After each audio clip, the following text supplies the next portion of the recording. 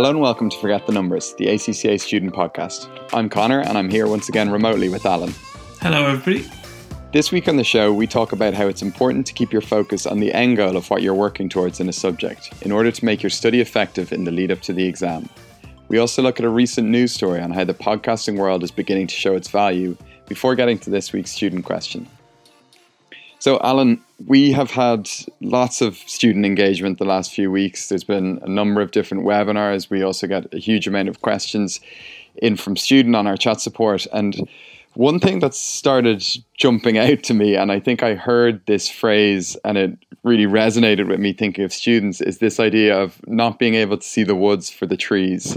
Mm-hmm. And I think with a lot of questions we see on some of the webinars and some that we get on the chat support, it does seem sometimes the case that students are so far in the detail of the course that they lose sight of the bigger picture of what they're working towards.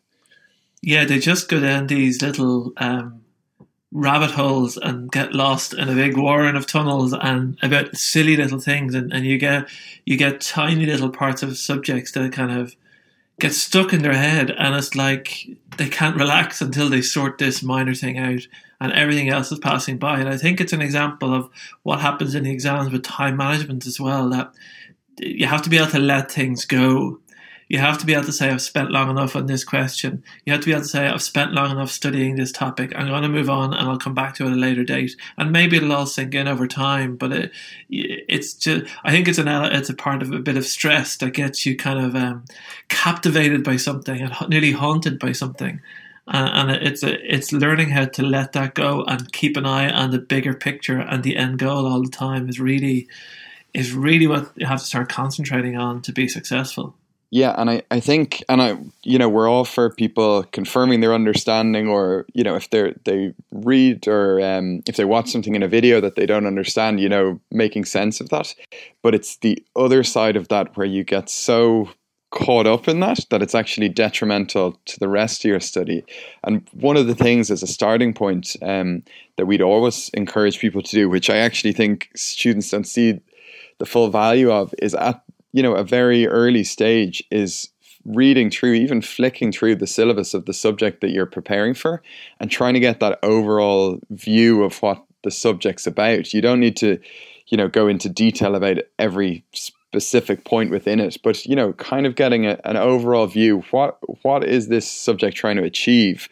What skills is this giving me? What do I keep in mind? And if you have a good sense of that, as you get closer to the exam, that will actually keep you on track and keep you focused.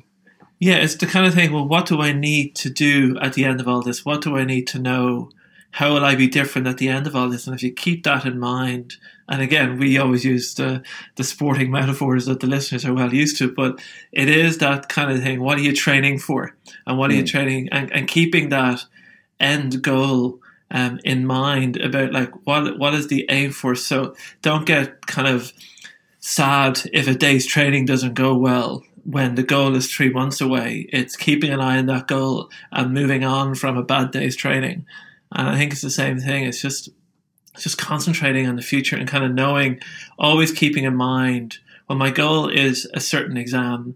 And to do that certain exam, I need to understand certain topics and I need to be able to show the examiner my understanding of those topics. And even starting on that and having a rough idea of the topics and always just, anytime it all gets too much that you feel like it's closing in, sit back and think about what that end goal is, just to kind of reset yourself nearly.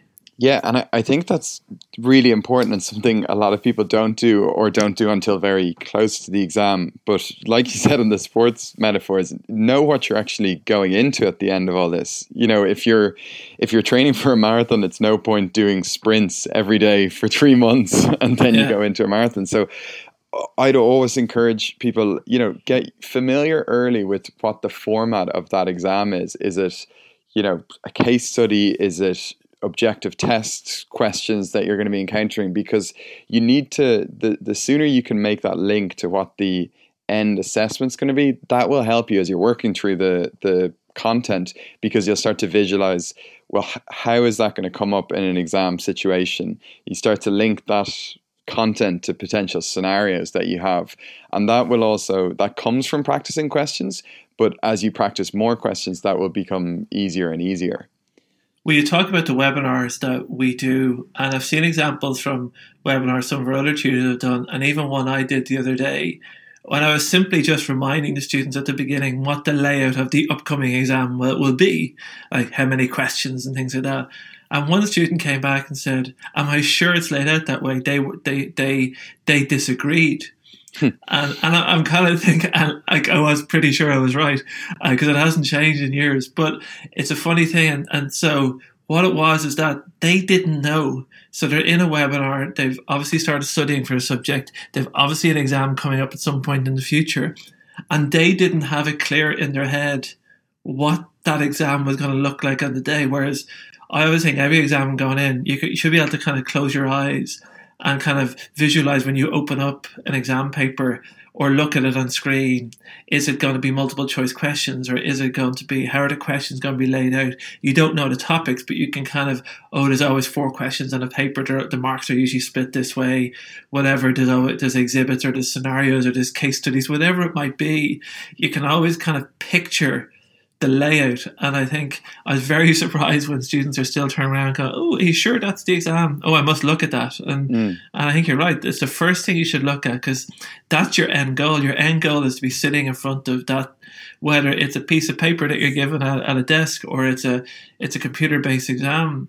You should be kind of already prepared for what you're going to see, and nearly the content is nearly incidental. You just deal with that as it happens, but you shouldn't be surprised that, "Oh, I didn't know they could do 20 mark questions in this exam." That shouldn't be something you're surprised by on the day. Yeah, and I think that ties into something we always talk about is having a strategy for that day. And, strategy is a combination of your planning, your time management, the order that you approach the paper.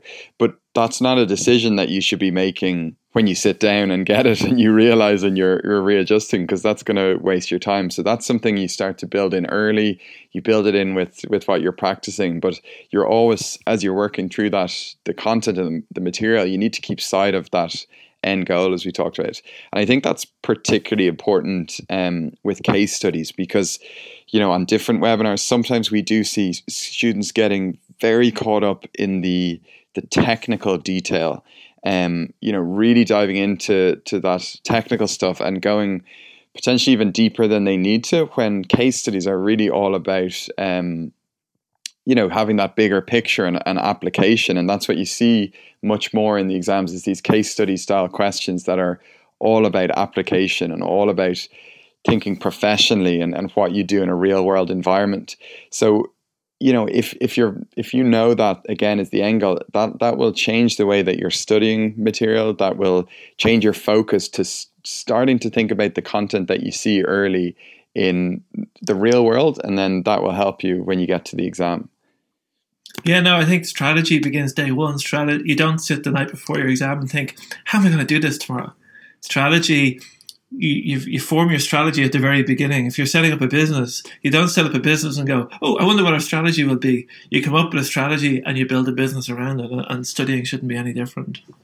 So one of the things which, again, I kind of wanted to highlight, and it's useful to think in kind of a practical situation what you might do at work. So the other issue that I think a lot of students have is, you make your plan at the start of the sitting. Maybe you have a look at the syllabus then, and then you just start into it and you get deeper and deeper into it. And you might not even realize that you're going off track, or you're falling behind, or you're getting away from the core areas of the subject. So I was thinking this, if you were working on, a big project at work, you would have review points within that. You'd be making sure if you're on track. You'd probably talk to your manager they'd be checking in where you're at with things. There'd maybe be points where you have to reassess or change the approach or get things back on schedule or forgo certain things to do more important things. And I think you have to treat that whole study cycle the same, and your study plan. And, you might not have a manager looking over you, but you need to have those kind of self-review points where you think, am I on top of this plan? Have I fallen behind? Do I need to reprioritize? Have I gone away from things I thought were important at the start, like doing regular question practice, and have I just found myself watching videos or reading notes? So I think building that kind of a review into it helps you, avoid missing the woods for the trees, as we said at the start. Yeah, it is. It's just always reassess. This is every point you kind of say, well, how am I making my progress? And you said about a project. You don't just start a project and hope at the last day the project's supposed to be finished that everything's okay, that it all comes together. Yeah. You do regular check-ins, you do regular assessments, you do regular everybody sits in a room and said, okay, where all these individual tasks are being done and have different timelines, and some are ahead and some are behind. But there's also has to be a day where everybody sits together and go, like, is it going well? Are we on the right track? Taking in everything we know, and it's not usually something that you can kind of put a number on, and it's a bit like, well, here's the syllabus and here's what the exam looks. Am I on track? And to be able to take that high level view all the time is very key to have that like bigger picture view.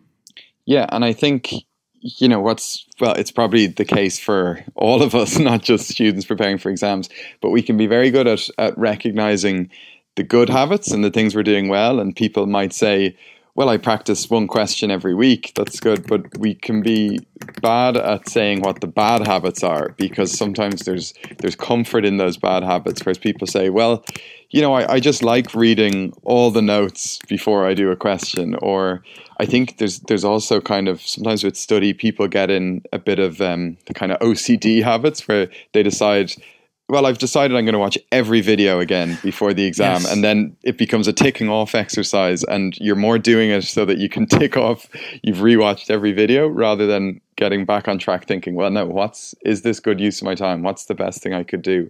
So I think it's really important to recognize those bad habits and, not turn it into a ticking off exercise. And that comes from having that focus of what you're trying to achieve. And I gave an example the other day to students about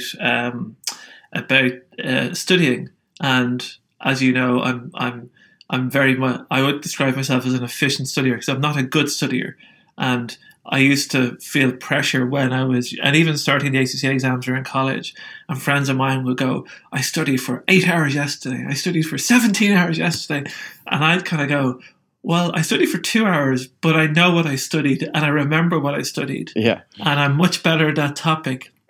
And when then I started asking people, oh, what do you do for 8 hours? I spent 8 hours writing notes.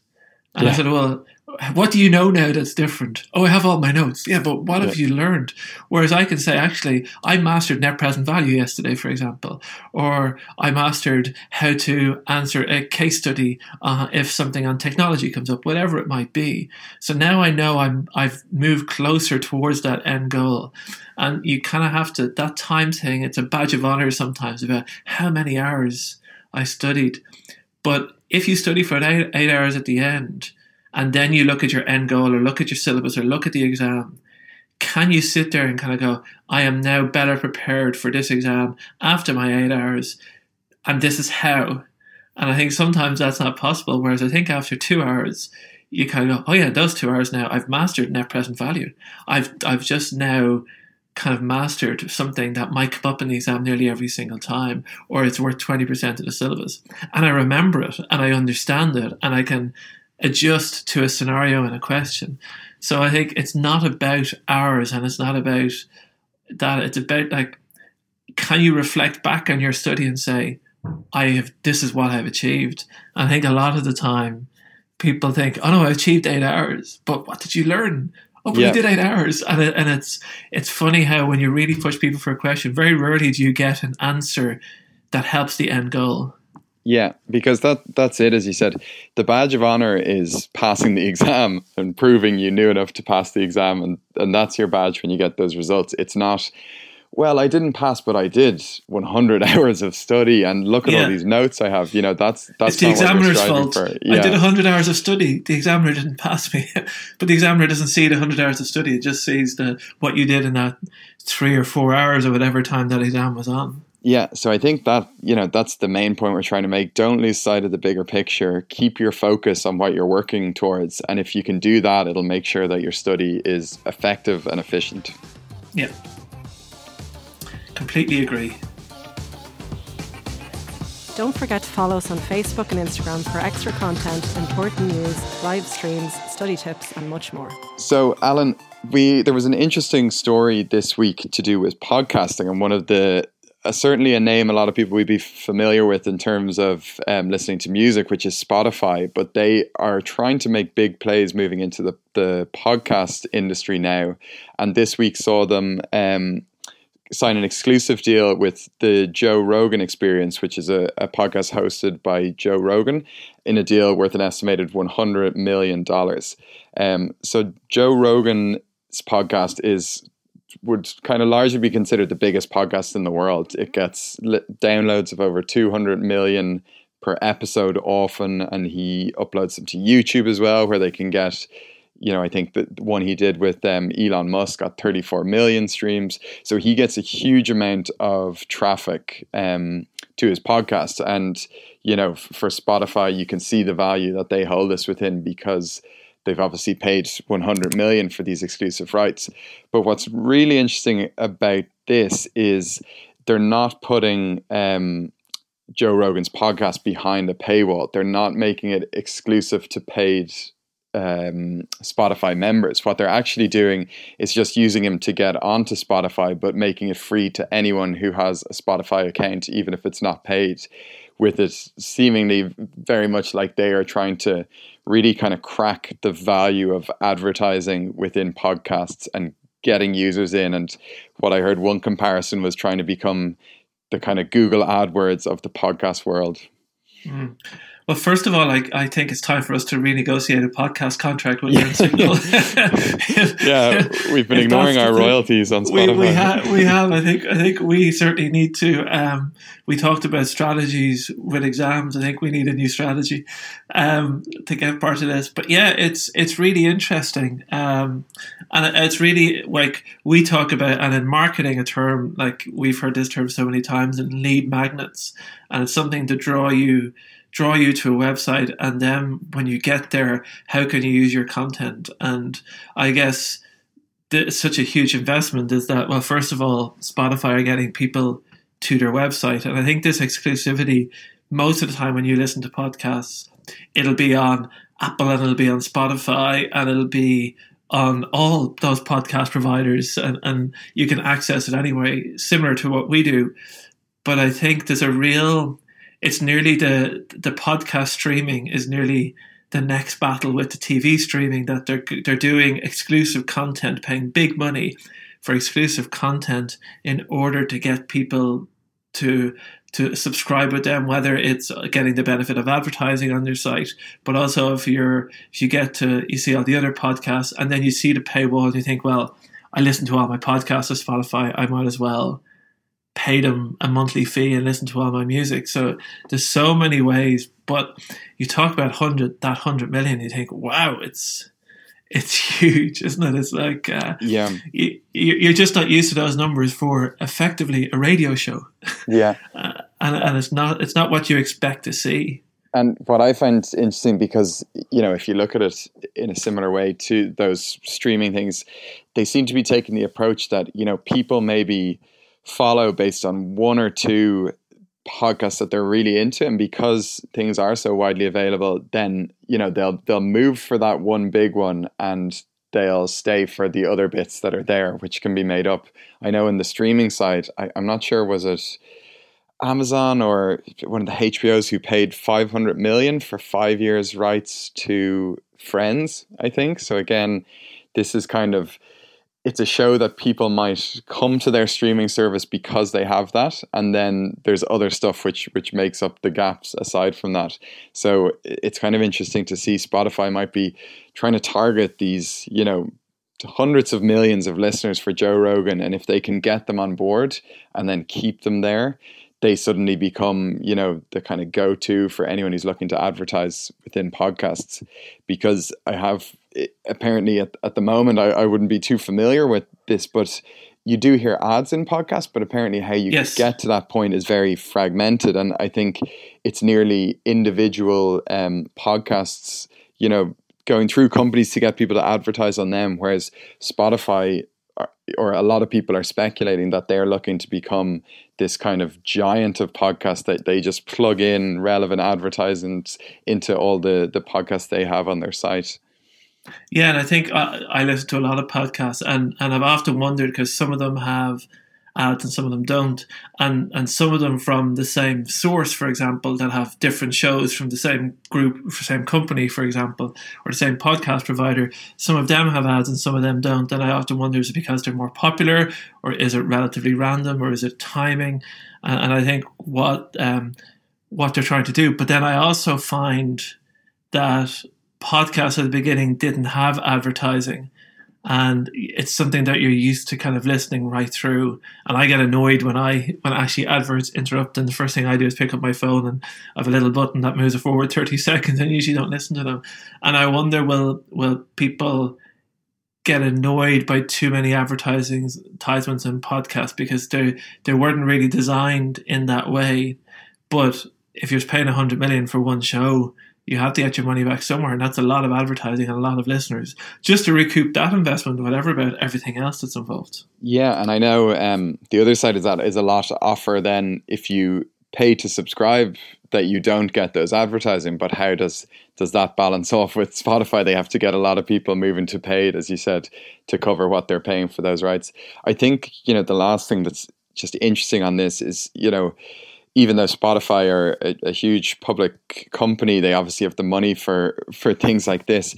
It's a space that has, some other well-known smaller companies like Amazon, Apple. And, just the lesser-known companies. Yeah. So, in terms of a potential new kind of incredibly competitive landscape, even though the others have maybe been quiet, I'm sure there's been conversations in Apple and with Amazon Prime about, Joe Rogan and the prospect of a podcast like that. So will they roll over now and let Spotify kind of go ahead steaming into the podcast world? I know Spotify have acquired companies like The Ringer and some other, which have a huge amount of podcasts to them.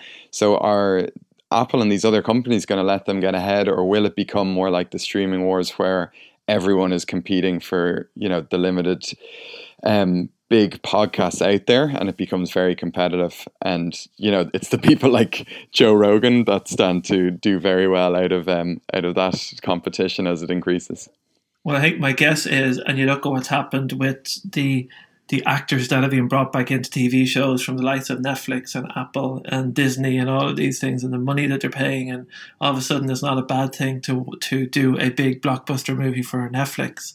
I think that's what will happen. I think the personalities involved in these companies, I can't see somebody like Steve Bezos, for example, going, I like Spotify, let them have it. I don't think Amazon have done that ever done that before. I don't think Apple have ever done that before, and I'm sure Facebook will find a way to do that while they're making up their new worldwide currency. Yeah. But I do think there's a certain personality these big companies have, and they want to be the biggest and they want to be the best.